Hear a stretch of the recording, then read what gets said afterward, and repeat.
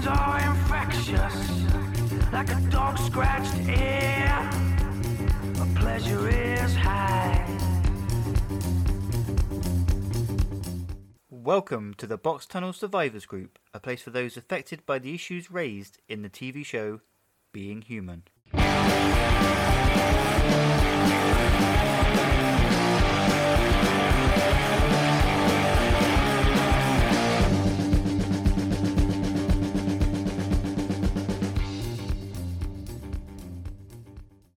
You want a podcast in Series 2, Episode 7 of Being Human? I'll show you a podcast in Series 2, Episode 7 of Being Human. This is it. Before we get on to Damage and my chat with Hannah, I will just run through a few of the episodes we've got coming out in close proximity. A Being Human location tour guide of Bristol a couple of days ago. That is in your feed now. And between this episode and next full moon, for a book club, I will be going through The Road, Chasers and Bad Blood, which are the books that were released to coincide with Series 2. And it's worth checking out online if you haven't got them to try and find them, because there are some available in some places going really cheap. So if you want to heads up and try and get them online before the podcast episode, it's worth a go. And then, of course, next full moon, we will be discussing the Series 2 finale, All God's Children. It's time to crack on then with Damage, Series 2, Episode 7. Written by Toby Whithouse, of course, and directed by Charles Martin. No new characters come into play here. All the bedrocks of Series 2 are playing their part. It first aired on the 21st of February 2010, and it marks the last time we ever see the Pink House in the show. Here's my chat with Hannah. Returning to the podcast, I think it might be for the fourth time? Yep, the fourth time.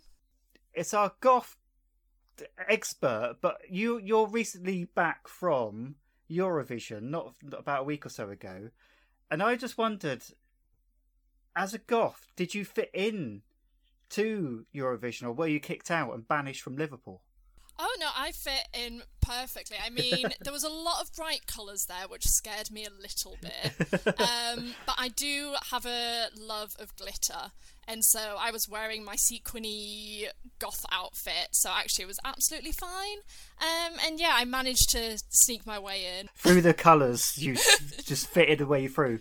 Yeah. Yeah, so you went to Liverpool, but you didn't go to the night that was aired on TV. You've got to explain this to me like someone who doesn't understand Eurovision, because I am someone who doesn't understand Eurovision.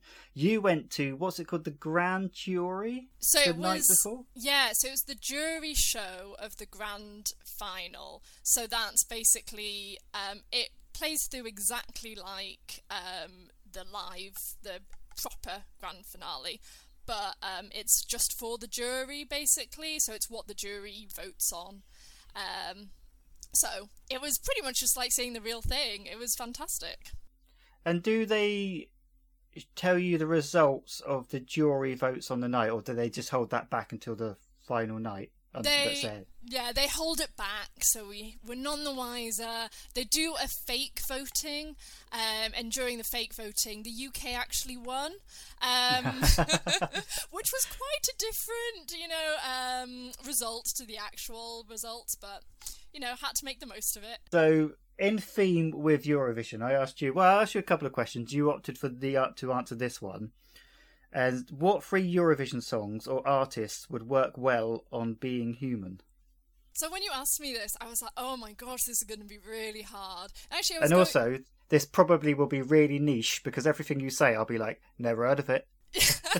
I'm hoping one of them you might have heard of. At least I'm hoping that some of the listeners will. I actually found quite a few, but I chose 3. So the first one is Like an Animal by Picked Jacks, who were from this year. They didn't qualify for the grand finale, unfortunately. They represented San Marino. But it's very much that sort of indie rock, late noughties, early 10s music that Being Human used quite a lot. And also the live show, the singer actually gives me quite vampire energy. He has a little bit of a Mitchell look to him. Did you make eye contact with him on the stage and go, "Yes, I understand"? Did you have a connection? I didn't actually see him. He was in the one of the semi-finals. So unfortunately I did not get the honour there. And also the title Like an Animal, I thought, okay, that's a bit of, that little funny pun work that Being Human often does. So that was my first choice. Then the second one is Making Your Mind Up by Bucks Fizz. Wow.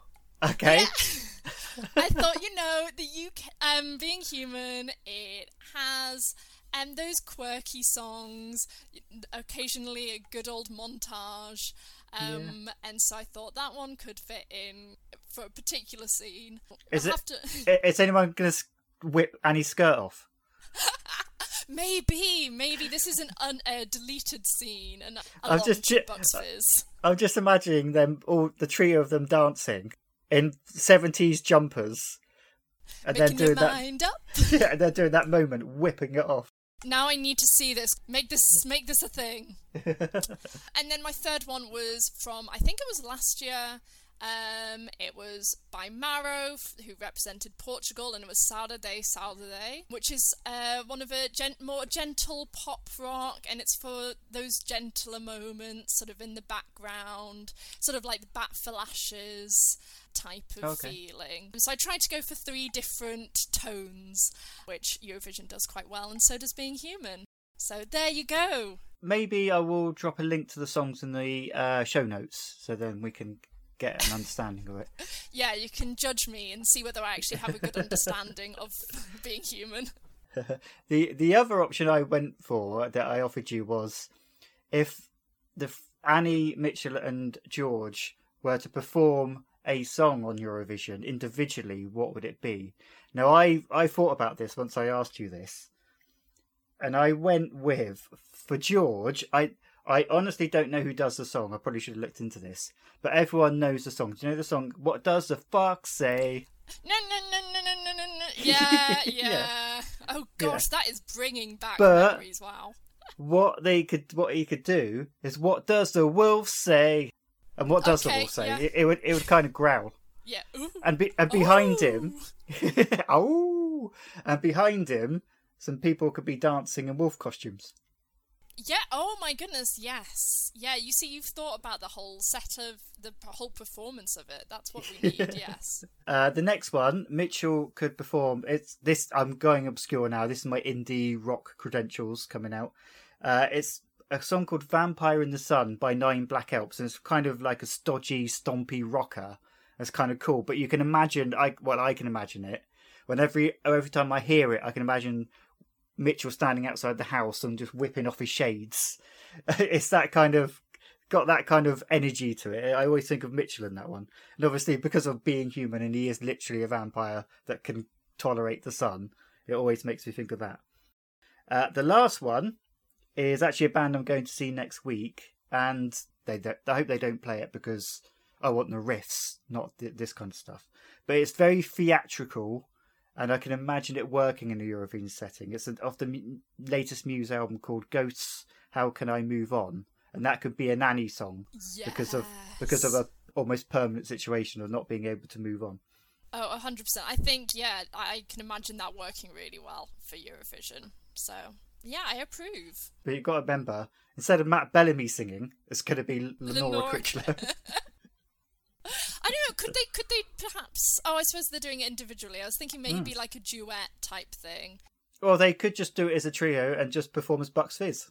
There we go, with the whole whipping off the skirts thing as well. I think George would wear the skirt.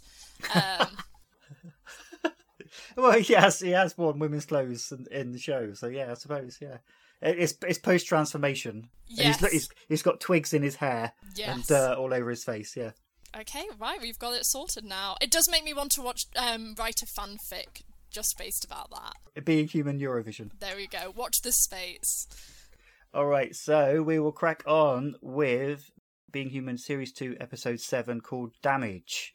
Now, this is a big old episode in terms of the history of Being Human. How long is it since you last saw it, and did it live up to your memory? Let's see, it's been about... I watched it last, I think, during the first lockdown, so however many... That's, 3 years now? And I mean, it's just every time I watch it, I just am more and more aware of how important... I mean, arguably this is the most important episode of the entire series. Because it's pretty much where everything, especially when Mitchell's narrative is concerned, it's been where his whole narrative has been leading up. And then this episode then has basically forms the Series 3 and then has ongoing consequences in Series 4 as well. So it's really... I'm so excited to do that episode on Damage because it is such a key episode in the history and lore of being human. Yeah, and it's also the start of the process of the move away from Bristol as well. Yes, it's the last time we see the Pink House, which was that's watching it this time. It was the first time that I've actually realised that while watching it, and it adds a little bit of sadness. I miss that Pink House. All right, so we'll start with the cold open, and Ivan is back from the undead dead. Well, kind of, because it's a flashback, and it's to the wail of an air raid siren. He lights a cigarette in the dark and offers a lighter to Daisy, who is sat opposite.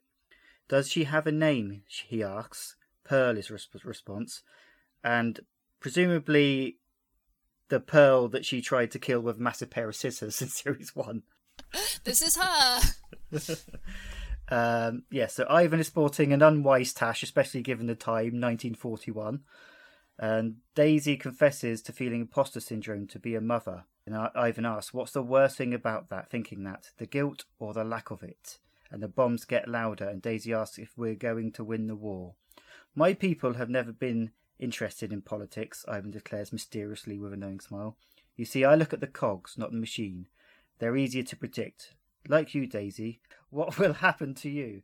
You'll meet someone. He'll be a fraction of what you hope for, and you'll make do and mend, and that'll be the first of your dreams to miscarry. You'll become small and provincial, like everyone around you, wearing your prejudices like medals. That beautiful mouth will become mean and thin and tight, a life that means nothing, enriches nothing, and when it's all over, not even Pearl will raise a glass. I love Ivan's speech here, and it's the first time I've actually properly paid attention to it. I feel like it's a really underrated section of dialogue, this scene. He says a bit later on, which really stuck with me, which is every human life is just another story by the same author. Yeah. Which that's such a wonderful phrase. And it's also nice to get, because obviously Ivan had a bit of a quiet episode in the episode that he died last time round. It's also nice to, firstly, see him meeting Daisy, and secondly, that he gets another little bit of a monologue out there before we don't see him again.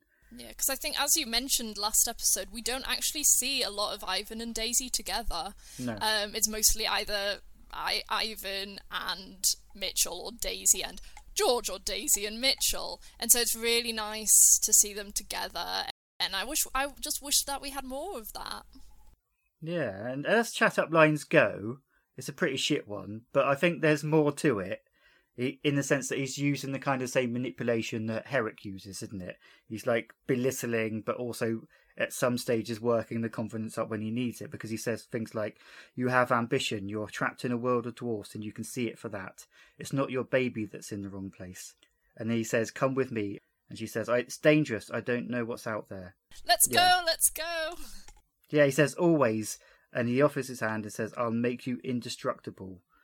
He stops short of saying, come see the world and fuck. He should do, though, come on. But what's interesting, I suppose, is this is a side to Daisy we've not seen before. She's very timid. She's very human. She's very anxious. Obviously, I mean, you would be. You're in an air raid shelter with bombs going off around you. But that's, I guess we can see the side that Ivan brings out of her. Yes, definitely. I want to know where it went from there, as in, did he kill her and, turn her into a vampire, like, immediately after that scene? Or did it take a few, like, and then how quickly did she turn evil immediately? Was there any sort of reluctance? I presume not, because she's Daisy, but it is interesting seeing a different side of her, the pre-vampire Daisy. And it's great, like I say, for Ivan to have a really strong last scene. But actually, I think this scene is much more about Daisy, because obviously she's more in this episode. And it sets out the hurt she feels at his death and the fallout of that. That, along with what Mitchell's experience, the betrayal that Mitchell experiences, is what triggers everything that goes on. And I love the fact that he says the words, "You'll make do and mend," which in itself, in a way, would make a good episode title. But it's even better because he's saying "make do and mend," that it's called Damage, because everything about this episode is about damage. Oh, it's my about goodness. it's about the fallout. It's about everything falling apart. Yeah, that's a really good point. That hadn't sort of twigged to me. I think during that scene I was also mostly just just distracted by his moustache. And well, this is the thing, right? I'm trying to work out what is the deal with vampires and hair. This is one of the notes I made, is that vampires they can have different hairs, but like they stay the same. Yeah. I don't get it. Like, is it just the hair that grows? Or well, I'm sure. Does Ivan just shave in the present day? Is Ivan just shaving constantly? Yeah, in the midst of war. Okay, so after the cold open, we are back in suburban hell, and George is woken up by Molly looking over him. Yes, he does snore, but that's the least of his problems. And we see the clock, and it says 8:08 a.m. And this is important throughout the episode. And then we see Nina, who we haven't seen for quite a while, walking down Winter Terrace, and she knocks on the door and Annie greets her. And with hindsight, I assume that Nina has contacted Annie, because Annie never usually opens the door because she's a ghost. Yes. Nina asks how George is, and Annie cuts to the chase and says he's met someone and he's moved out. Her face drops as she responds with "what she like." Cut to suburban hell, and Sam is flapping about in the kitchen. She's clearing up, asking George to come to the parents' evening, but he obviously can't because of his tobogganing. And irate Sam has no time for it. It's like you're still there with Mitchell watching The Real Hustle, surrounded by cups of coffee and tea. That's a strange line to me, because I think that's thrown in more as a fan thing, because as far as we know, Sam's never been there. Or well, that's what I put. Yeah, her surrounded by cups of cold tea. That's not something George would have just mentioned, would it? So it sounds like she's been there, but I don't feel like she has. No, because he wouldn't say, "Oh yeah, by the way, I live with a ghost who makes lots of cold tea." Yeah, no. Yeah. She's saying, "I'm asking you to stop giving mixed signals. I know things have happened fast between us, but you set the speed, not me. I'm nervous now, George. I'm waiting for the other boot to drop." She walks out, and the TV is showing footage of the fire at the funeral parlour. Still half asleep and oblivious, George just flicks the TV off. Yeah, I'm surprised that didn't twig anything in George, whatsoever, because he knows the funeral parlour. He went there several times in series 1. He knows that Mitchell is back involved with them. I know he's asleep and it's been a bit of a stressful, but there's no sign of oh yeah, funeral parlour, uh-oh. He completely misses it, which I mean, for the viewer that maybe doesn't matter, but it makes me think I presume Mitchell hasn't told George or Annie about it. Nah, Mitchell, he doesn't tell anyone about anything. No. Who knows what goes on with Mitchell? Back at the pink house, a visibly shaken Nina is taking in the news. I told him to move on with his life. She then asks how Annie is. I'm just tired. And that is a very important line in terms of, firstly, the way the last episode ended. And also in terms of what Sykes has told her in the past, in terms of reality is that Annie should not feel tired. It's a danger sign, isn't it? It's almost a sign that she's giving up the ghosts. Although that's a good Being Human episode title. There you go. Yeah. Oh my goodness. Right. For the next series of Being Human that's someday created, we'll remember that. She says, "Please tell me you're back to tranquilise George," and she says it's complicated. But she states she wants to see him tonight before the full moon. And she asks, "How's Mitchell, by the way?" And Annie sighs. And then Mitchell... Obviously, the last episode, in the next time, they didn't show Mitchell in the next time credits. But there's nothing, even the first time I watched this, there's nothing to indicate, oh yeah, Mitchell's died. Because obviously we saw the body of Ivan. There's no way Mitchell would have died. But I think they were trying to build up that suspense. Yeah, but we know better. But yes, he strides totally inconspicuously towards the parlour, hat and shades on, and goes inside to find a grieving Daisy inside. Ivan saved me, he tells her. They're saying it's one of the incinerators just shorted and caused a fire. We find out that 30 vampires died in the blast. Daisy's angry about it, of course, because she's lost Ivan, and he says, did you ever hear the phrase, history is written by the victors? The same goes for crime reports and death certificates. I do. I think I've mentioned this in a previous episode, but I do like how Being Human always is like, yeah, no, don't trust the police. The police are not to be trusted. Mitchell doesn't trust the police, and he worked with them. Yes. Because yeah, I think he's got good reason. Yeah, he's convinced the police are responsible, that it's a revenge attack for killing the chief constable. At the house, there's a beautiful shot of Nina entering George's room. I love this moment. It just looks so good. The way she approaches it, sees the cage and just clings to the bars. A really beautiful moment that I feel like could have so easily been cut, but I'm glad that they kept it in because it just shows that little extra of how much she still cares for George. As she clings to the bars, she hears the front door downstairs and gulps with nerves. George, still under the illusion that he's still living in the house, has given the kitchen a quick spruce over, which is a good bit of symmetry because he was not helping Sam at all this morning. George doesn't even need to look around. He just senses the presence and he immediately knows it's Nina, doesn't he? Yep. And yeah, she could immediately tell it was George when she was upstairs. Yeah. Like, they know each other's scents. Like, yay. Yeah. She says really casually, hi, you look well. And his face goes from shock as Nina tries to make nervous small talk to annoyance and anger. And he goes, coldly, you told me to move on. It immediately unravels, and George harbours his hurt at her leaving, and she snaps back. She goes, I've met some people, they might have a cure. For what? Cystitis, comes the response. They know about us, about werewolves, they have done for a long time. And as soon as Nina mentions that one of them is a priest and one of them is a scientist, she is on the back foot. So we have a defrocked priest and a mad scientist. Nope, no alarm bells ringing so far. And he catches himself here. He says, God, this is our first conversation. You disappear for weeks, and we're talking about this. Nina goes on to explain the facility, but he interrupts. He says, I'm not going to meet them because it's insane. 3 years ago, someone had told you about werewolves and vampires and ghosts. What would you have said? And he just insists there isn't a cure.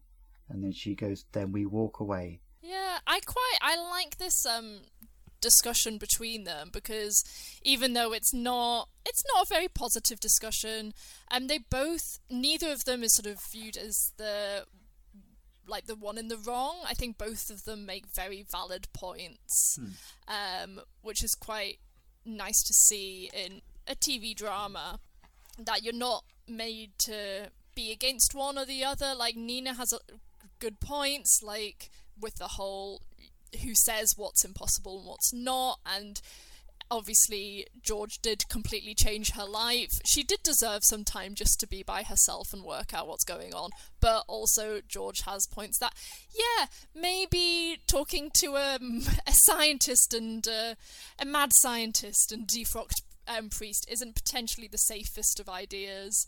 And Nina did leave him in a rather unsympathetic way. I think George knows he's being a dick. He reluctantly backs down, says, yes, okay, this priest, I'll meet him, but what he's doing, the hope he's giving you is cruel. And Nina, in the typical Nina way, just cuts him off. Yeah, okay, I get it. So later today, 2:00. And as George walks out the kitchen, Nina says, it's good to see you. It stops him, but he walks out anyway. And she lets out this, her body loosens as the tension eases out of her body because it's finally, the confrontation has happened. But honestly, how fucking good are these two? I just watched this scene and think the chemistry between the two of them is amazing, Russell and Sinead anyway. But the fact, like that argument scene in the first episode of Series 2, that there's such palpable tension between them. And they're not overacting. They are literally just working the words and working with each other. And it just pings off the screen. And there's no music there to influence our mood or tell us what to think. They are all doing that themselves. Exactly. They are... I mean, all the cast, but in this scene, is like George and Nina... I mean, Russell and Sinead, they're both just incredible. And to go through... You know, they do all the different...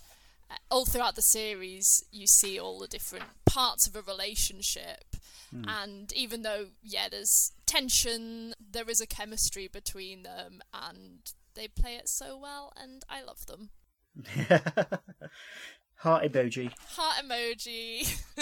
It's just... rewatching it now, the older I get and the more I rewatch it, the more I can empathise with Nina, the more I like her as a character, which is nice. These scenes that George and Nina have like this together, I've seen them so many times, and yet I feel like I'm on the edge of the seat watching them, because they just translate that tension and worry and anxiety just right off the screen. Yeah. You know what's going to happen, but at the same time I'm like, ooh, what's going to happen now? What's he going to respond with? Ooh. Even though, I could recite it. Yeah, their body language is so important. Like all their facial expressions, all the tension in their bodies. I don't know, it's just... it's very masterclass. Subtle. Yeah, that's it. And they're not yelling at each other. They're just... But it's just so well acted, because it is just all in the subtleties, the voice, the body language, the miniature... expressions and reactions. And what I don't understand, as I was thinking watching this one, is I don't think Russell and Sinead, correct me if I'm wrong, have appeared in anything else together since, and that's madness to me. Have they been in another show together? Because I can't believe they haven't. I don't... Not together. They've been in the same shows, but not together. Yeah. It's crazy. Meanwhile, Mitchell and Daisy have found a cafe to ponder over the vampire massacre. And I find funny this scene, there's literally someone about 3 yards behind Daisy, and it's a packed cafe, and they're just talking out loud. They could not have gone to a quieter cafe, a less public place. Like, they thought, oh yes, let's discuss like vampires and a massacre in like a cafe that you'd get down the street. It's, it's perfectly being human. But my goodness, they did not think this through. Daisy says, you see the news much? All the world, there's pockets of vampires, some in hiding, some with reagents like you had here. But things have started to shift. They're fighting back, she continues. They, inquires Mitchell, humans. And Mitchell is dismissive of this. That's what Herrick was always banging on about, survival of the fittest. Look, it comes to this. There'll always be someone with a bigger stick. He suggests they wait, but this triggers her, and she bangs on the table. I'm not going to fucking wait. My husband died in there, don't you get it? We're being hunted, we have to retaliate. How are you going to do that? Yeah, I'm going to track down everyone who knew. I'm going to torture them. And when I find out who did this, I'm going to kill them. She's gone off the rails, and... Oh, that's a good pun. I'm sorry, that bit with I mean, this whole... As you might have seen on the Twitter after watching this, I very much find this episode very attractive for many reasons. But that scene with Daisy, my goodness. Ooh! She can punch my table anytime. Exactly. She can threaten to kill me any day of the week. Mitchell is insistent it's the police. I want to hear it from them, Daisy insists. Okay, I know who we talked to, and they scarp her. I hope they paid their bill. Probably didn't. No, of course not. Mitchell returns to the house. He's getting chased in a very agitated fashion, and George approaches to say Nina's back. Get out of here! What was that accent? Guess what he says? He says, get out of here! You've gone sort of southern US now there. How is she? And George speaks of the facility, and he appears holding the tea. She kept that quiet and made a toast and everything. Mitchell douses himself with fragrance from a magazine advert because he's too tight to buy his own aftershave, I assume. The lack of... Honestly, I don't know. I mean, I understand why people find him attractive, but how do you watch that and still be like, oh yeah, this is What a attractive fella. Because it's men. Men. I don't know. I mean, I don't know if there's still a thing in magazines anymore. When I was younger, I must have been about 14 or 15. I had a magazine put behind, but for me, you know, when you used to pick them up. Like, I don't know if that still happens. They just put a magazine, put your name on it. Don't judge me. It was like nearly 30 years ago. It was Loaded magazine. Loaded's got a reputation of being a bit laddie and blah blah blah. Okay. No wonder I don't know it then. that was it. One of those magazines that had all those adverts with rub-on perfumes and aftershaves and things. But once my mum collected it for me when I was at school, and she took it home. There's a picture of a half-naked lady on the front, and then she was like, "What is this?" Michael's reading, and then she flicked through it, and I got home to a bit of a bollocking. Ooh. There's topless women in here. Yeah, a lovely chat, I'm sure that was. I've had worse, honestly. God, the birds and the bees chat, that was fucking terrible. I do love this little scene of them together. Again, it's sort of like going back to the first series of just having a little bit of banter together, just the three of them. But it did make me a bit sad because I realised that this is the last they see of Mitchell before, like, he fucks up big time, and it's like, if only you knew what was coming. Especially when he says, like, what does he say? Like, they sound pretty harmless, don't they? Scientists. Yeah, that's it. And it's like, yeah. Yeah, and he says, just because someone knows what you are doesn't mean they're a threat. Threat. This is so perfect. Please give me lessons on how to do the Irish accent. It's a bit of ominous foreboding. Like you say, as he's leaving, George says, if he's asked if he's heard from Lucy, and he says, no, her flat's all locked up. Remember when you said I'd be an idiot if I told her what I was? And yeah, they kind of nod at each other and off he goes. Awkward.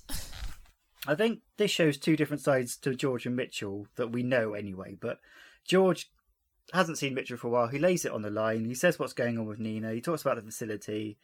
Mitchell is keeping everything secret. The bombing, Ivan's death, and he's only really half listening to George.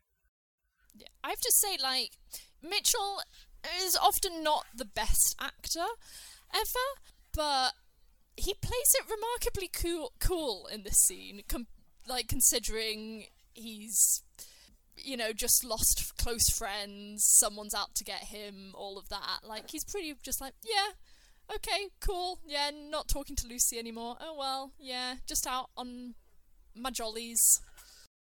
And bear in mind, both of these guys are oblivious to Annie, who is feeling tired and stressed. Yeah.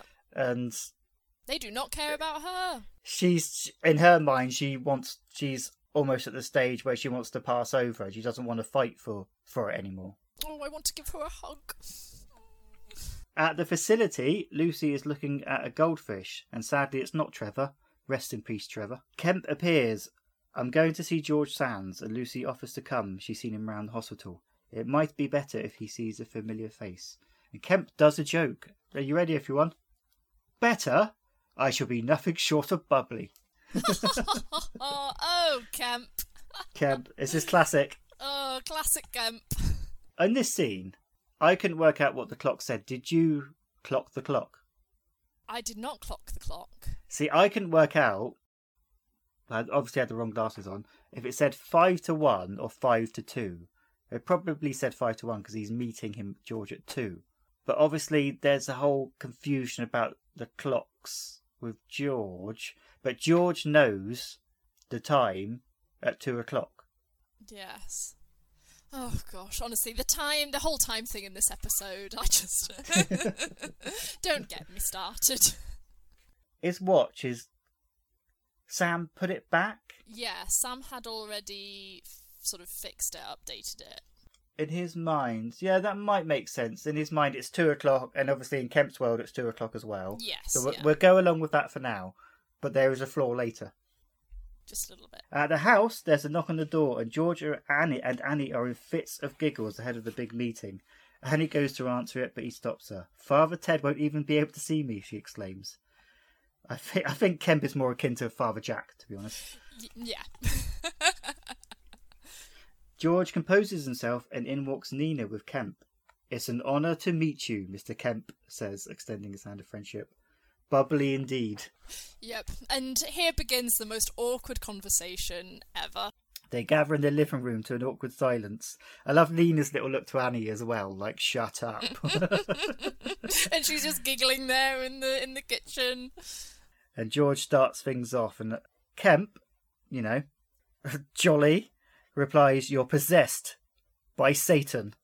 And that's enough for George. He says, "Okay, so thanks you so much for coming. I knew this was a waste of time."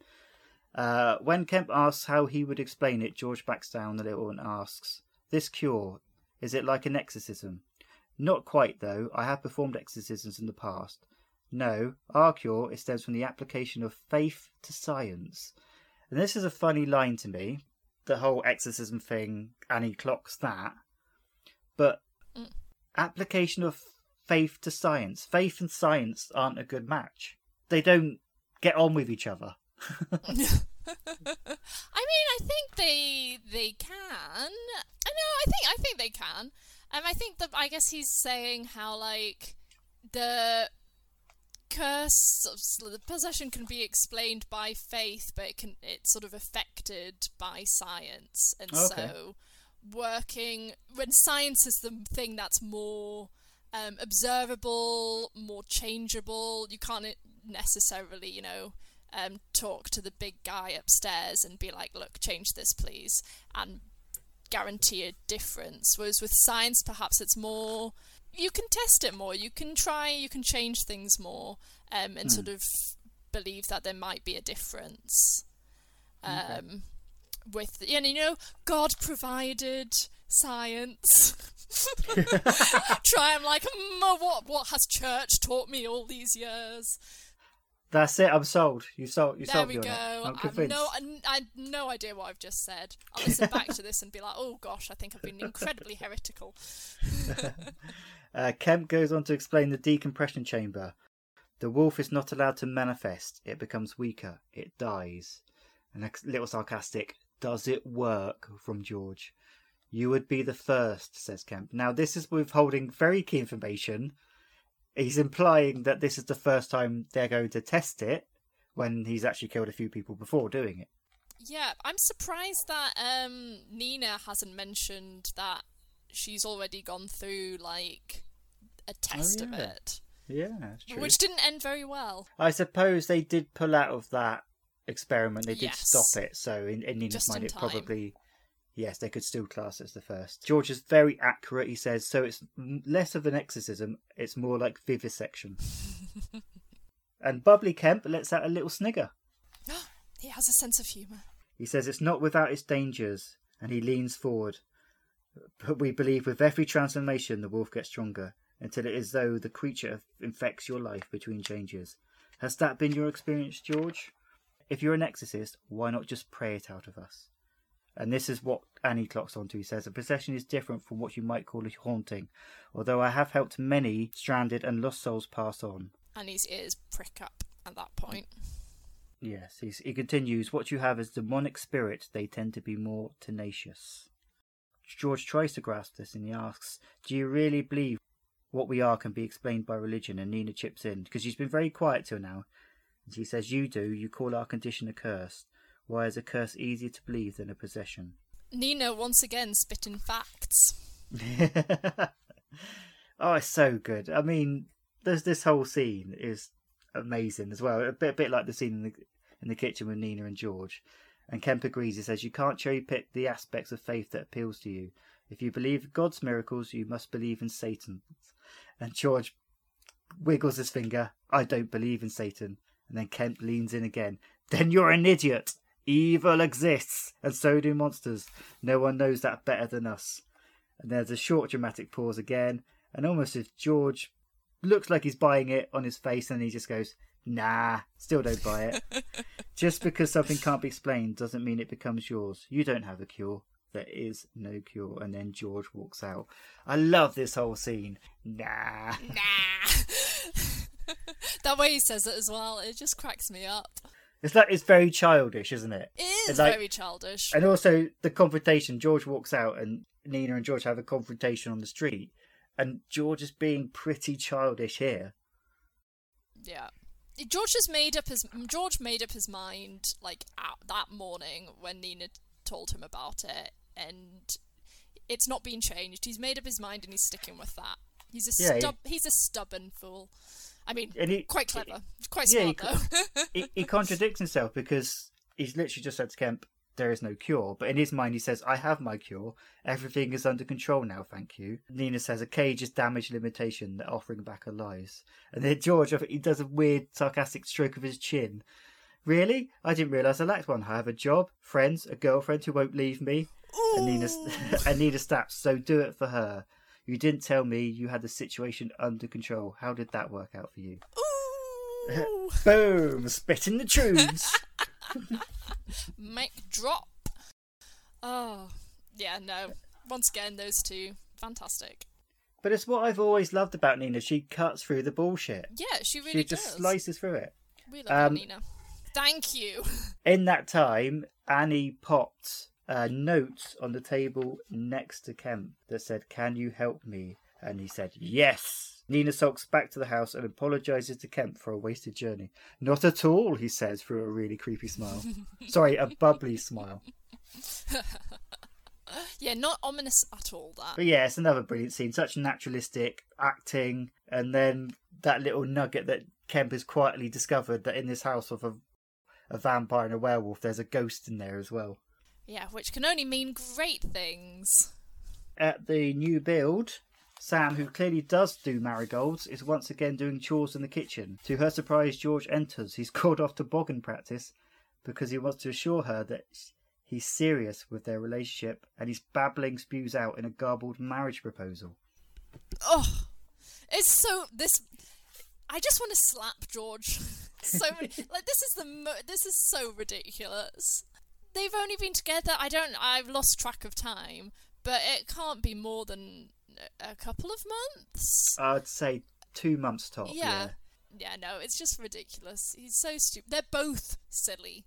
Actually, were you really at Eurovision? Were you going to toboggan practice? Is this just a cover-up? Oh, yes, they would. It was Eurovision. I'm definitely not a tobogganist. How dare you suggest such a thing? You should wear a t-shirt. I'm not a tobogganist. Yes, add that to the Being Human and the Boxing All Survivors Group merchandise. I am not a tobogganist. Yeah, and weirdly, at first she's shocked, but she excitedly accepts. And how very Being Human for a wedding proposal to be done when someone is wearing marigolds. Although she calls them rubber gloves, which we'll overlook. I mean, yeah, it's all a case of, "George, what the fuck are you doing?"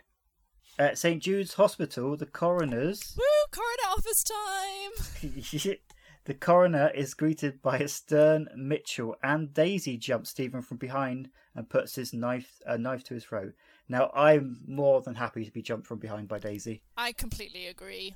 Even if she's got a knife, bring it on. Oh, the knife just makes it better. We'll allow knife play for Daisy. Yeah. I also like the way she says, yes, you're not answering that one. She says, "Hey, Stephen the coroner." Yes. It's a wonder. It's Stephen the coroner. It's, a brilliant title. It sounds like, I don't know what he sounds like he could be. A coroner? A coroner? Possibly, yes. It's a Viking, isn't it? Yeah. Yes, yeah. Mitchell questions him on the funeral parlour fire. Daisy wants closure. I tried to explain to her. I said he's not the guy. Sure, he'll have known about it. Come on. Sure, he'll have known about it. Ow, whoa. Aidan Turner? Is that you? Oh, my goodness. And helped cover it up. You want to focus your energy on whoever organised it. Stephen isn't giving any names and starts chuckling. You run. It's getting better. Yeah, I think that one's not a bad attempt, actually. Hey, well, I'm caught as Scottish. Maybe it's go. just... Yes. It's just coming out. Whether it was us or somebody else. You run. you could, with your Mitchell impersonation, your Stephen impersonation, you could recreate this whole scene. Just if you can do a Daisy Scottish accent as well. Boom. I'm going to do a one-man Being Human show because recently I've got a friend who recently watched a one-man Buffy the Vampire show. Yes. Yes. Yeah, that came to town recently and someone saw that. What I can do is I can do really bad impressions of the Being Human cast and I can put a greasy wig on for Mitchell. Yep. Don't wear deodorant for like a week beforehand. I could put a summery dress on for Daisy. Yeah, remember the knife. And Mitchell pushes into the wall and Stephen starts reciting. What do you reckon this is? Is it a nursery rhyme? Or he says, here comes a candle to light you to bed, here comes a chopper to chop off your head. Yeah, it's like a rhyme thingy. I know it from childhood. Yeah. These kind of appear quite a bit in Being Human. There's a couple more examples in the future where like nursery rhymes prop up. Whether it's a Toby thing that he thinks they sound quite sinister, maybe. They do. I mean, that is a pretty sinister rhyme right there. So, like, yeah, they can be very. I think it's a good piece of dialogue. And he continues. I wish to God it had been us. I'd have invited every father. No, what was that? Okay, that's gone into more like West Country there. That's where I live. I can't help. Father, mother. Oh no, it's gone. It's gone. Oh, it was good while it lasted. That was actually weirdly more Irish to my Irish accent. Father, mother and child of your victims, and we'd have held hands as we listened to the screams. And Mitchell backs down and he has a bit of fear in his eyes. What do you think makes him back down here? Because he realises that Stephen, the coroner, is essentially correct. Yeah, I think so. Obviously, Mitchell always has struggled with his guilt of killing people, and so when Stephen the coroner does bring that up, it obviously hits him. Yeah. But not hard enough. I like when Dee says, okay, so A, I told you so, and B, you are really rude, and she does this brandishing a knife right to his face. Mitchell goes to walk away. Stephen the coroner goes, you won't find her, and it stops Mitchell in his tracks. Oh, another train pun there. She disappeared, am I right?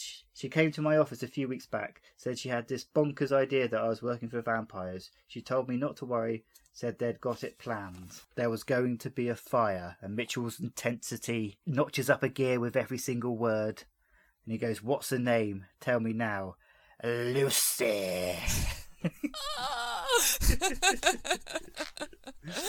It's a lot more dramatic. Dun dun dun. What do you mean? You don't think that's an accurate portrayal of that scene? There could be work done. So you're saying I need more rehearsals for my one-man show? Just a few more. Just a few. I think it's almost there. And Mitchell coldly takes the knife from Daisy's hands and stabs him right in the chest a few times and has a hissy fit of furniture destruction. So he really does not like IKEA. No, this must have been so fun to film. I think this bit, like, I wonder how they prepared for this. Like, how Aidan, did he just get really frustrated beforehand, just let it all go? Did he think about my future impressions of him and got really angry? Maybe. Because at some point in the future, there's going to be a podcaster who's going to make a really awful impression of me. That's it. He channeled it. Yes. Okay, so... Oh yeah, he says, for years I protected humanity. I wanted to join them. And they do this? You're right, Daisy. We're under attack. And the breathy killer line, you want retaliation? I'll show you retaliation. Oh! Daisy looks both confused about what's going on and very horny. Yes, yeah. Mark me down as scared and horny. That's this episode. That is this episode. That is, yeah. Yeah, I did see your tweet last night, and in my notes I've got confused and horny, so we did match up on that one. I mean, we've all been confused and horny at some stage in our life. Daisy, I think partly is because Mitchell's being, he just killed someone and she's like, yeah, baby. But secondly, she loves being around dead bodies. She does, yeah. I think also because, she has known Mitchell in the past when he's been Big Bad John. Now she meets him again and he's, off the blood, trying to live a normal life. Seeing him now completely lose it, kill a guy in cold blood, that must be kind of exciting for her to be like, yes, he's back, we're gonna have some fun. I might have lost Ivan, but now Mitchell's here. Now Mitchell's my daddy. I mean, she moves on very quickly, as we find out later. Yeah. So, and thus begins the hottest murder couple. Woot woot. In a complete change of tone, George is with Sam at the parents' evening, and George puts on his best posh dad voice with the fellow parents. I always love this line. It's the eternal dilemma. Go private or spend extra money on tuition. I feel like George, before this, he's done a whole bunch of researching on what topics will be discussed at schools and stuff like that. What's in the news at the moment? Molly is in the playground and looks up to the moon. I don't know whether... it was discussed a bit in the last episode, whether there's this weird sixth sense going on with Molly that wasn't properly explored. Yeah, because she knows. The way she looks up at the moon, I think she has an inkling, at least. But I don't know... Is it just because she's a child, and so children's imaginations obviously run a lot higher than adults, and so she's already thinking, oh my gosh, my mum's boyfriend is secretly a werewolf, that whole Mona the Vampire type thing. Yeah, or maybe she's just never seen a full moon before. That is a big full moon, isn't it? That's what huge, yeah. Always in TV shows, whenever they have a full moon, it grows about 100 times the size. It Must could be a be supermoon. Yeah, supermoon. Yeah, there you go. Annie is at home and she is leaving an answer phone message on the house's phone. And we hear a bit of it. The prospect of this scream of time ahead of me is terrifying. But there's a ring at the door. Annie lets Kemp in and he is with Hennessy, who has previously been in the house. Annie, are you there? And Hennessy points in the direction of where Annie is, and Kemp asks if she still wants to do this. After some consideration, though, she says yes to the shock of Hennessy. Jesus, she's powerful, and blasphemy in front of Kemp is not going to end well for you. Yeah, again, that's another little hint of the power of Annie, isn't it? She just said yes, and he was overwhelmed by it. Kemp approaches the empty space before him. You just want to be set free, don't you? And Annie gives a resigned nod. This is the very heart of the arc of her series here, isn't it? The invisibility, not just of a physical body, but a soul, is just draining her. Yeah, very. I suppose, what I was saying earlier, that this is a Mitchell episode in terms of his narration, but it is really for all of them, isn't it? Including Annie. It's a big turning point. It's everything coming to a head, and I think that's why the penultimate episodes amongst the fandom of Being Human in the series have always got a reputation, because it's like where everything's combining together, isn't it? Yeah. At the parents' evening, George is having awful convulsions as he checks his watch while Kemp is carrying out an exorcism in the house. The house rattling to the histrionics, and then silence, and Annie is left unimpressed. I thought we'd be done by now. George should be here. So nonchalant and so completely unaffected by Kemp's charms. Yeah. Again, that could be something that adds to the lineage of hints that Annie is powerful, because you'd assume that when Kemp's done that before, the ghost is gone, but she's just totally unaffected by it. Yeah, no, she's sticking around. George is sweating and asks the time. Sam tries to comfort him and says, "You're just out of sorts, that's all. It's the clocks going back." Realisation hits George and the scene gets really fucking grim. He grabs her arm too tightly, his aggression is seeping out, and he shouts, "Answer me." He tries to leave but falls to the floor. He runs away, past school children, convulsing, screaming, shouting and crawling along the corridor. Molly approaches him, and that look as George turns to face her, and he shouts, "Run, run." And she does. Yeah, this bit is so... It's hard to watch. It's so tense. Again, sort of get distracted in this bit because it's the whole, like, George not knowing that the clocks have gone back. It's all... I remember back in the days of the blog, we had a big discussion on how this whole scene and the whole thing about the clocks going back or forward, it doesn't make sense because the clocks change on a Sunday. Yeah, and I was going to say the same thing. They changed on a Sunday morning. The parents' evening wouldn't be a Sunday evening. No. And just again, like, yeah, George surely would have known. He's so... Obviously, things are going on, things are happening. But this isn't the first time that the clocks have changed while he's been a werewolf. It's such a small thing, but it does take me out of it a little bit. But then we get into the whole actual transformation. And I'm straight back into it because... It's fucking incredible, isn't it? It's so... I mean, it's so filmed so well with the whole, like, such a close shot of his face following him. It feels very simple, but it's so effective, and it's one of the bits I don't like to watch. And it's really chaotic, even from the moment he's walking through the corridor, and it's kind of distorted, and Richard Wells' deep strings underpinning it, and then when it kicks into the music as he's escaping and then going onto the street, and literally like his nails are poking through and his teeth are showing and his face is starting to convulse. It's just like fucking hell. I know. You amazing. Feel it as a viewer as well. Like when he's looking at his fingernails, I like got very squeamish because I could. I would have loved to see the behind the scenes of this one. Yeah, and it goes back to, like, it's been said before, but the way Russell does transformations, he puts everything into it. It's iconic. And this is a new twist. He's literally in a school and on the street. This set of scenes coming up now, including this one, every time I watch it, if we overlook, I mean, has there ever been done a parents' evening done on Sunday night? Potentially. In Britain, we'll go with it. It probably has. And yes, he could have got sidetracked with the time. There's the argument that would the hour make that much difference when it's like 7:15? I think they said it was. Yeah. So it was 8:15. In his mind, it was 8:15. But any of that, you can just like the power of these scenes all bolt together because it's the trio going through their own shit, and it's really powerful. Or like it's the nightmares becoming real. It's everything. It's both for George and Mitchell, and to a sort of lesser extent Annie. It's what they have been fighting against and trying to resist for the entire show so far.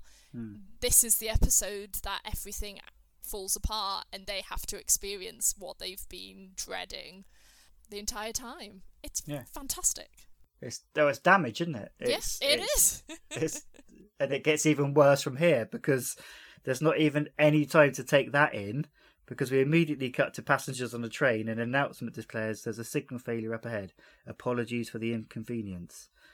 But over the tannoy, a few seconds later, the passengers hear screams and the lovely mulching sounds, lights flicker. They're numbing. They're numbing. They're numbing. Not used that term enough, have we? And only for them to be greeted by a fanged up, blood-soaked Daisy at one end of the carriage and Mitchell at the other. It's glorious. Yeah, it is glorious. And this is the sort of first time watching it that I became aware of actually how this is, as I've said, like the most important moment in the show, arguably. But it is such a short amount of time. Like it's only, I don't know how long the sequence is. I didn't time it. But it's a very brief scene, really, and you don't see a lot of what happens because they sort of cut. The editing is fantastic, but it's brilliant how it's so effective and it has such an impact. But it's only, it's it feels like less than a minute at most, really. And it all changes. Yeah. The whole show twists on its head, and I made a note that this episode, it really makes Being Human stand out amongst other shows, because like Mitchell, he's main character, he's a protagonist, and he's a beloved main character as well. Like, people love him. Like, I saw someone on Tumblr the other day being like, oh, I've just started watching Being Human, and I want to be Mitchell's wife. And I was like, oh gosh, knowing, because... Good luck with that. Yeah. And here he is now committing a crime that's completely inexcusable. You know, it's not done for any good reason. This is pure evil, monstrous behaviour, and Mitchell is doing it, and he's enjoying doing it. Like, he likes during this scene. Obviously, he regrets it later, but this scene, he enjoys it. And for the producers, for Toby to think, yes, let's do this, like, that must have taken a lot of nerve, because you're taking a character that most viewers would love, who originally was really charming and lovely and funny, and then committing a massacre of 20 innocent people. Yeah. And also, this kind of level of Mitchell we've only heard about. Yes. I mean, yes, he's done the odd killing here and there, and we've seen him racked with guilt for it, or this level has only been in the past. Yeah. This is Big Bad John, like, fully. Yeah. And it's a credit to Aidan's performance, it's a credit to the writing as a whole, that we still like Mitchell after he's torn the throats out of 20 people. Yeah.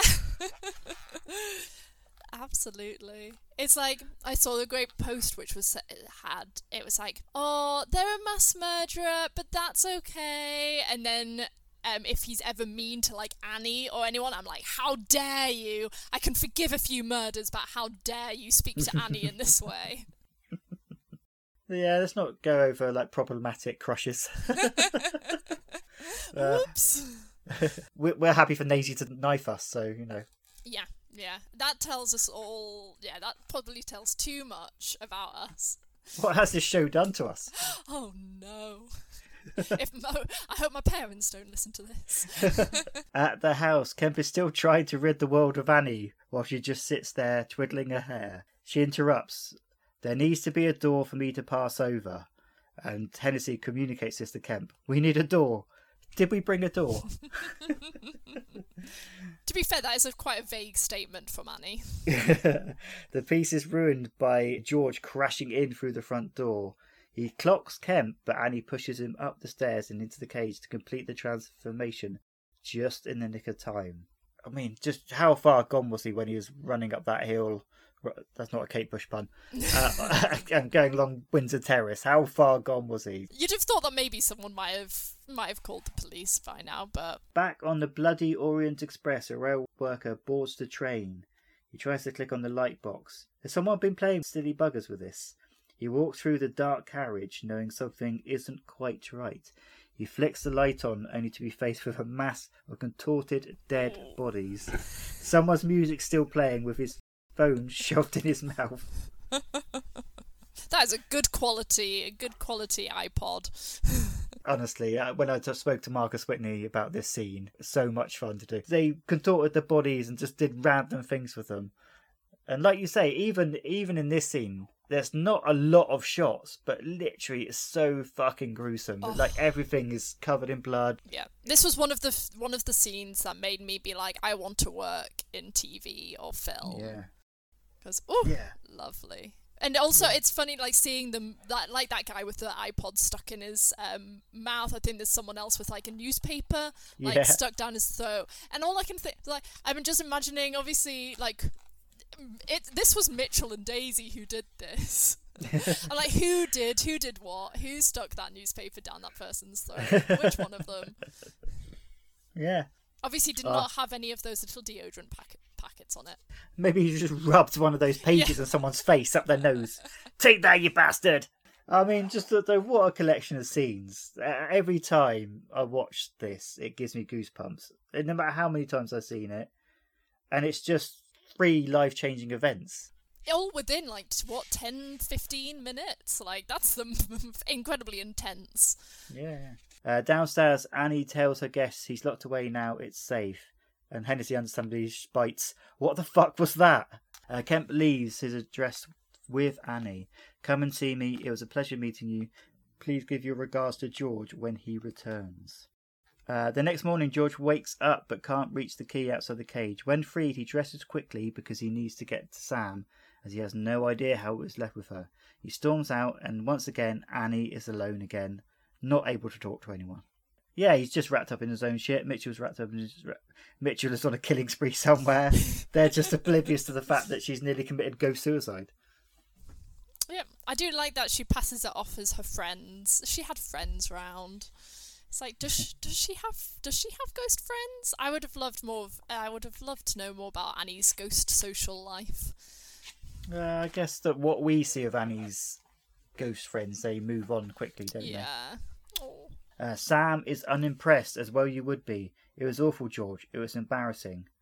Are you a risk? She asks, and George goes down his standard route of saying it's a condition he has to manage, and last night was a blip. So this thing, she contemplates. I meet someone I like, and it turns out they're a bit mean, or a bit cruel, or a bit racist, and you are none of these things. Instead, it's this. She wants him to apologise to Molly, and she says, you better be worth this. And she calls Molly down the stairs. The sight of George obviously results in a trauma response of screaming, and George's eyes fill with tears. Knowing his new life is a hoax, knowing that he really isn't worth this. Yeah, that shot of George as the tears well up. What was Russell thinking about? I haven't done an impression of George yet, so I probably have actually. So he's probably thinking about my future impression of him. Yeah. or worried that he's going to dress up as Bucks Fizz in the Eurovision. Yes. Mitchell is still getting his kicks though. After a blood-soaked sex session, he is lying with Daisy finger-licking Spiteri. He wants to find Lucy, and he can get answers from the hospital chaplain. Now this scene, it's kind of hot and it's kind of not. Firstly, Mitchell's hairy chest is a bit like, oh no. But secondly, it's the squelching noises.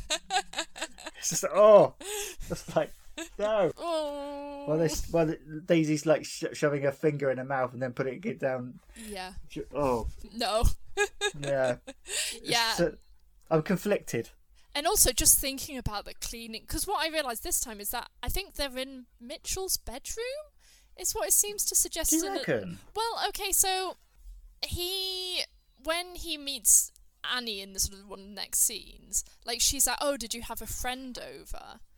And so that makes me think they were in his room, but I don't know. But regardless, the cleaning up must have been an absolute pain.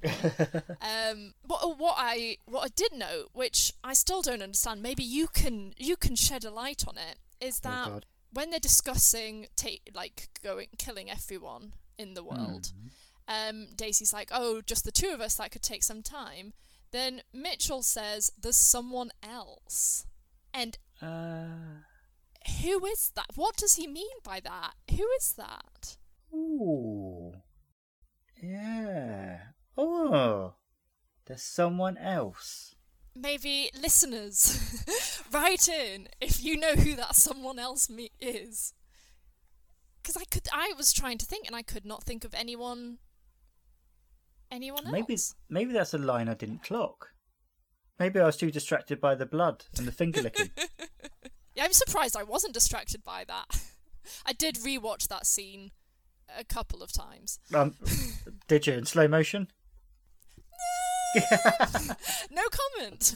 So yeah, he says we'll kill in his quest for Lucy. He says we'll kill everyone in the world until we find her, and then they have a romantic snog. Their mouths filled with the last gasps of 20 innocent victims. They must have got. They're in someone's room, whether that's Mitchell's room or a hotel room, and they're covered in blood. So I assumed a hotel, yeah. But yes, yeah. They got in. They are like, unless they took some blood, saved it for their fun times, their playtime in the bedroom, and that all of that blood all over them is just from that. Bring your portable sex blood with you. Yeah. They filled it up and was like, "This is for later." I'm gonna go out on a limb. I think Daisy's still staying in a travel lodge. At the new build, George has no words of comfort for Sam. We can't carry on. Who was I trying to kid? What did I think would happen? We were so eager to be normal and needed. We filled in the rest. We pretended. This isn't a life I get now. This is something that happens to other people.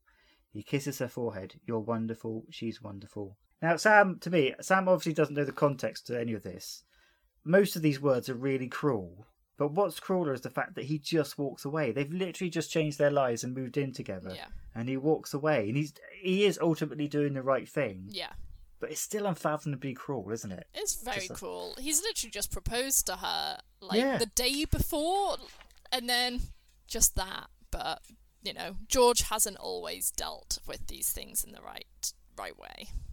And that is the last we see of Sam and Molly. Bye. That was sincere. Laters. Later. So that's kind of what George did. Laters. At the pink house, Annie approaches dishevelled and extra greasy Mitchell in the kitchen. It's the ghost, he says in a hushed tone. I kissed you once, do you remember? And then it gets creepy. Oh. I think about your body under the clothes. Oh, he's such a creep. I think about your skin. He goes to kiss her and she retreats, and George charges in oblivious and starts packing a bag for the facility. We're monsters, Annie. Immersing ourselves in humanity is deceptive and dangerous, and sooner we're away from other people, the better.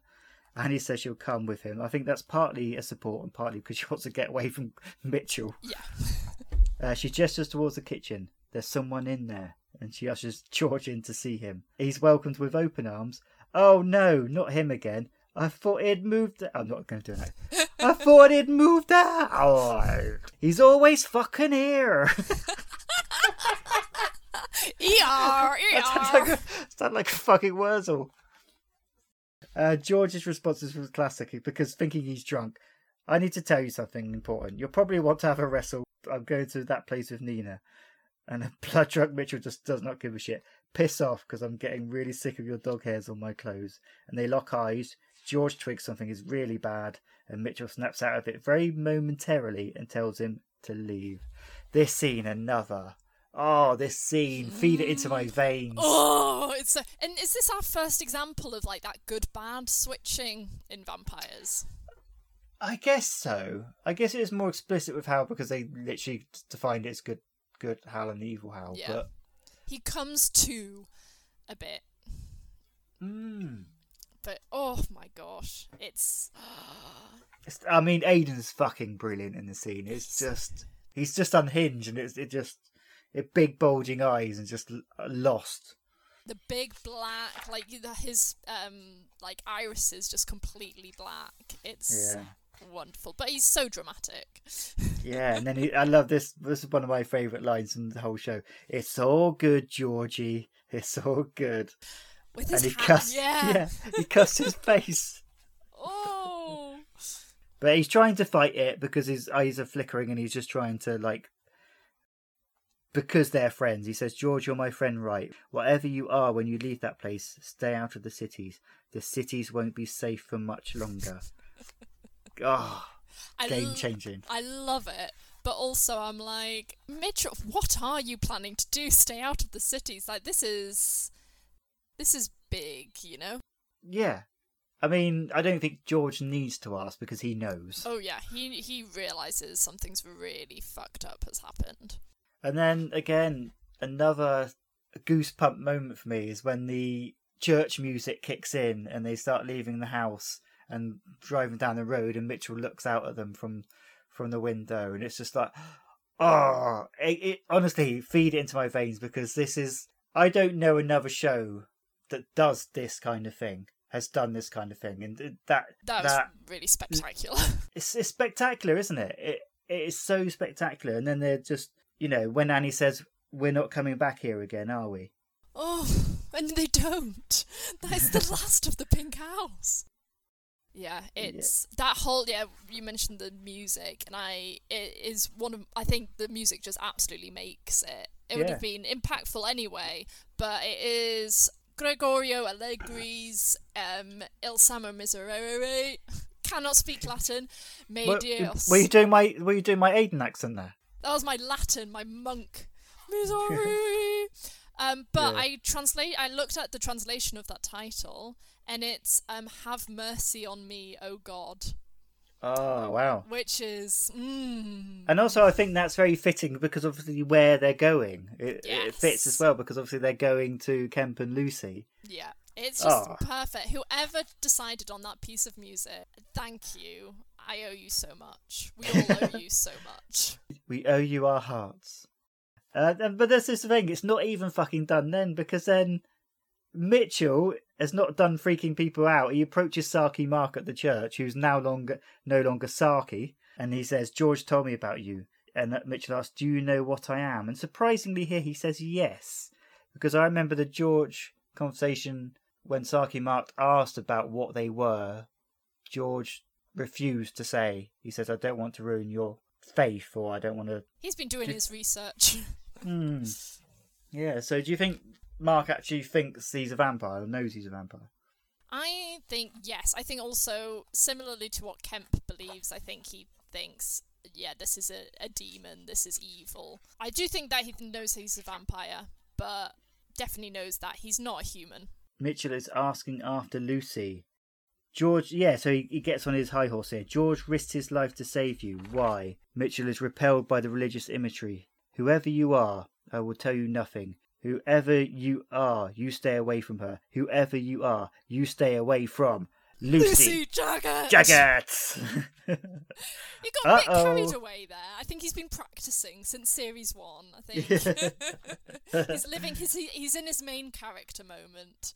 Yeah, but again, I think this is the only time he appears in series 2, but he's fucking brilliant. Oh, best supporting character. There we go, Pastor Mark. Oh, Mark, what have you done? But also, how did Mitchell not know Lucy's last name? He did. But no, I think that's... Are you sure? Because... No, I think he did, because that's what took. Because when the coroner said Lucy, I think he was a bit like, I think I know. And that's why he started suspecting. But I think that's part of the killings from the train, because he kind of knew, but this is the confirmation. You see, because the way I read it is that I don't think he twigged that Lucy and Professor Jaggett were the same person. No, you're right. Which is why this is... Because Jaggett is quite an unusual name, isn't it? It's not like Smith or anything. It's like, if you heard like George saying, and Professor Jaggett... I think Mitchell would have been like, oh, you know what? Lucy's called that. Lucy's last name is Jaggett. I wonder whether they're related.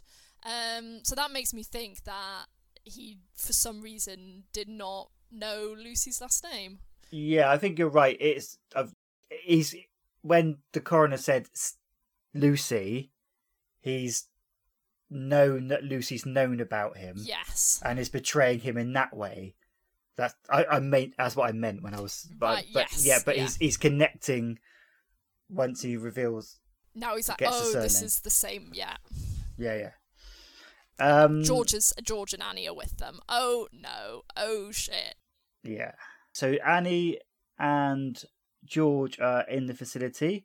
Lucy approaches George and says, "I know you." She states, "Welcome to freedom," as the shutter closes down on George, Annie, and Nina, and Series 2.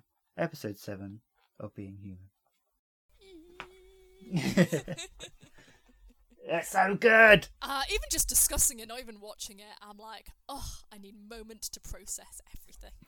That's the thing, like, doing this podcast, advice to anyone out there, if you're doing a podcast on a TV show that you really fucking love, you really need to love that TV show, because it sometimes becomes like work. When you're doing the notes and when you're trying to analyse every aspect of it, it becomes like work. To me, the note-taking, yes, is work. But then when I talk about it, and especially in an episode like this, I'm still excited to talk about it because it's just fucking hell, it's so good.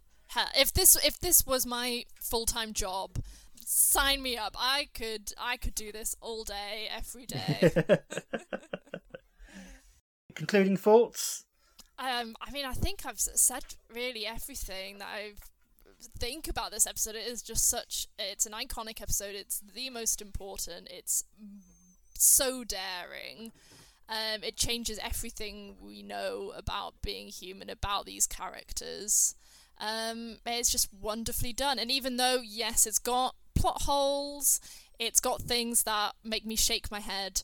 It's overall, like, the good parts of it so outweigh any of the little niggles that I have about it. It's just, yeah. Yeah, but I think that goes to what I'm saying. I think any TV show, if you're analysing it to this extent, there'll be a moment you go, oh, well, yes. I'm not really sure that would be a thing. This is for TV in the end. Yeah. Like, it's not reality. And also, if you're in a slightly different world, which this is, why can't they have parents' evenings on Sunday nights? But yes, that's a really good point. In this alternate universe, where vampires and werewolves and ghosts exist, parents' evenings are on Sunday evenings. There we go. It's the least of the world's problems, isn't it? Yeah. And there it is. Can you believe it? We are nearly at the end of Series 2. Just before we go, another little bit of cast watch. Michael Socha is starring in a new BBC Two drama called The Gallows Pole, and he plays the main character called Hartley, and he assembles a gang of weavers and land workers for a criminal enterprise that will capsize the economy and become the biggest fraud in British history. And as far as I know, this is based on a true story and a real life person, and it's great to see Michael in a big role. It's a 3-part series. It's directed by Shane Meadows, who Michael has worked with in the past. That will be out on iPlayer as of now. And I'll leave with the admin. If you want to be an honorary old one and come on the podcast and discuss an episode of Being Human, you can contact me at boxtunnelpod@gmail.com. We are on Twitter at BoxTunnelPod, Facebook, Instagram, Tumblr as the Box Tunnel Survivors Group. Become a recruit, like and subscribe on your app of choice. And I'll sign out as I sign in with Dog Scratched Ear by Henry's Funeral Shoe. And remember, it's all good, Georgie. It's all good.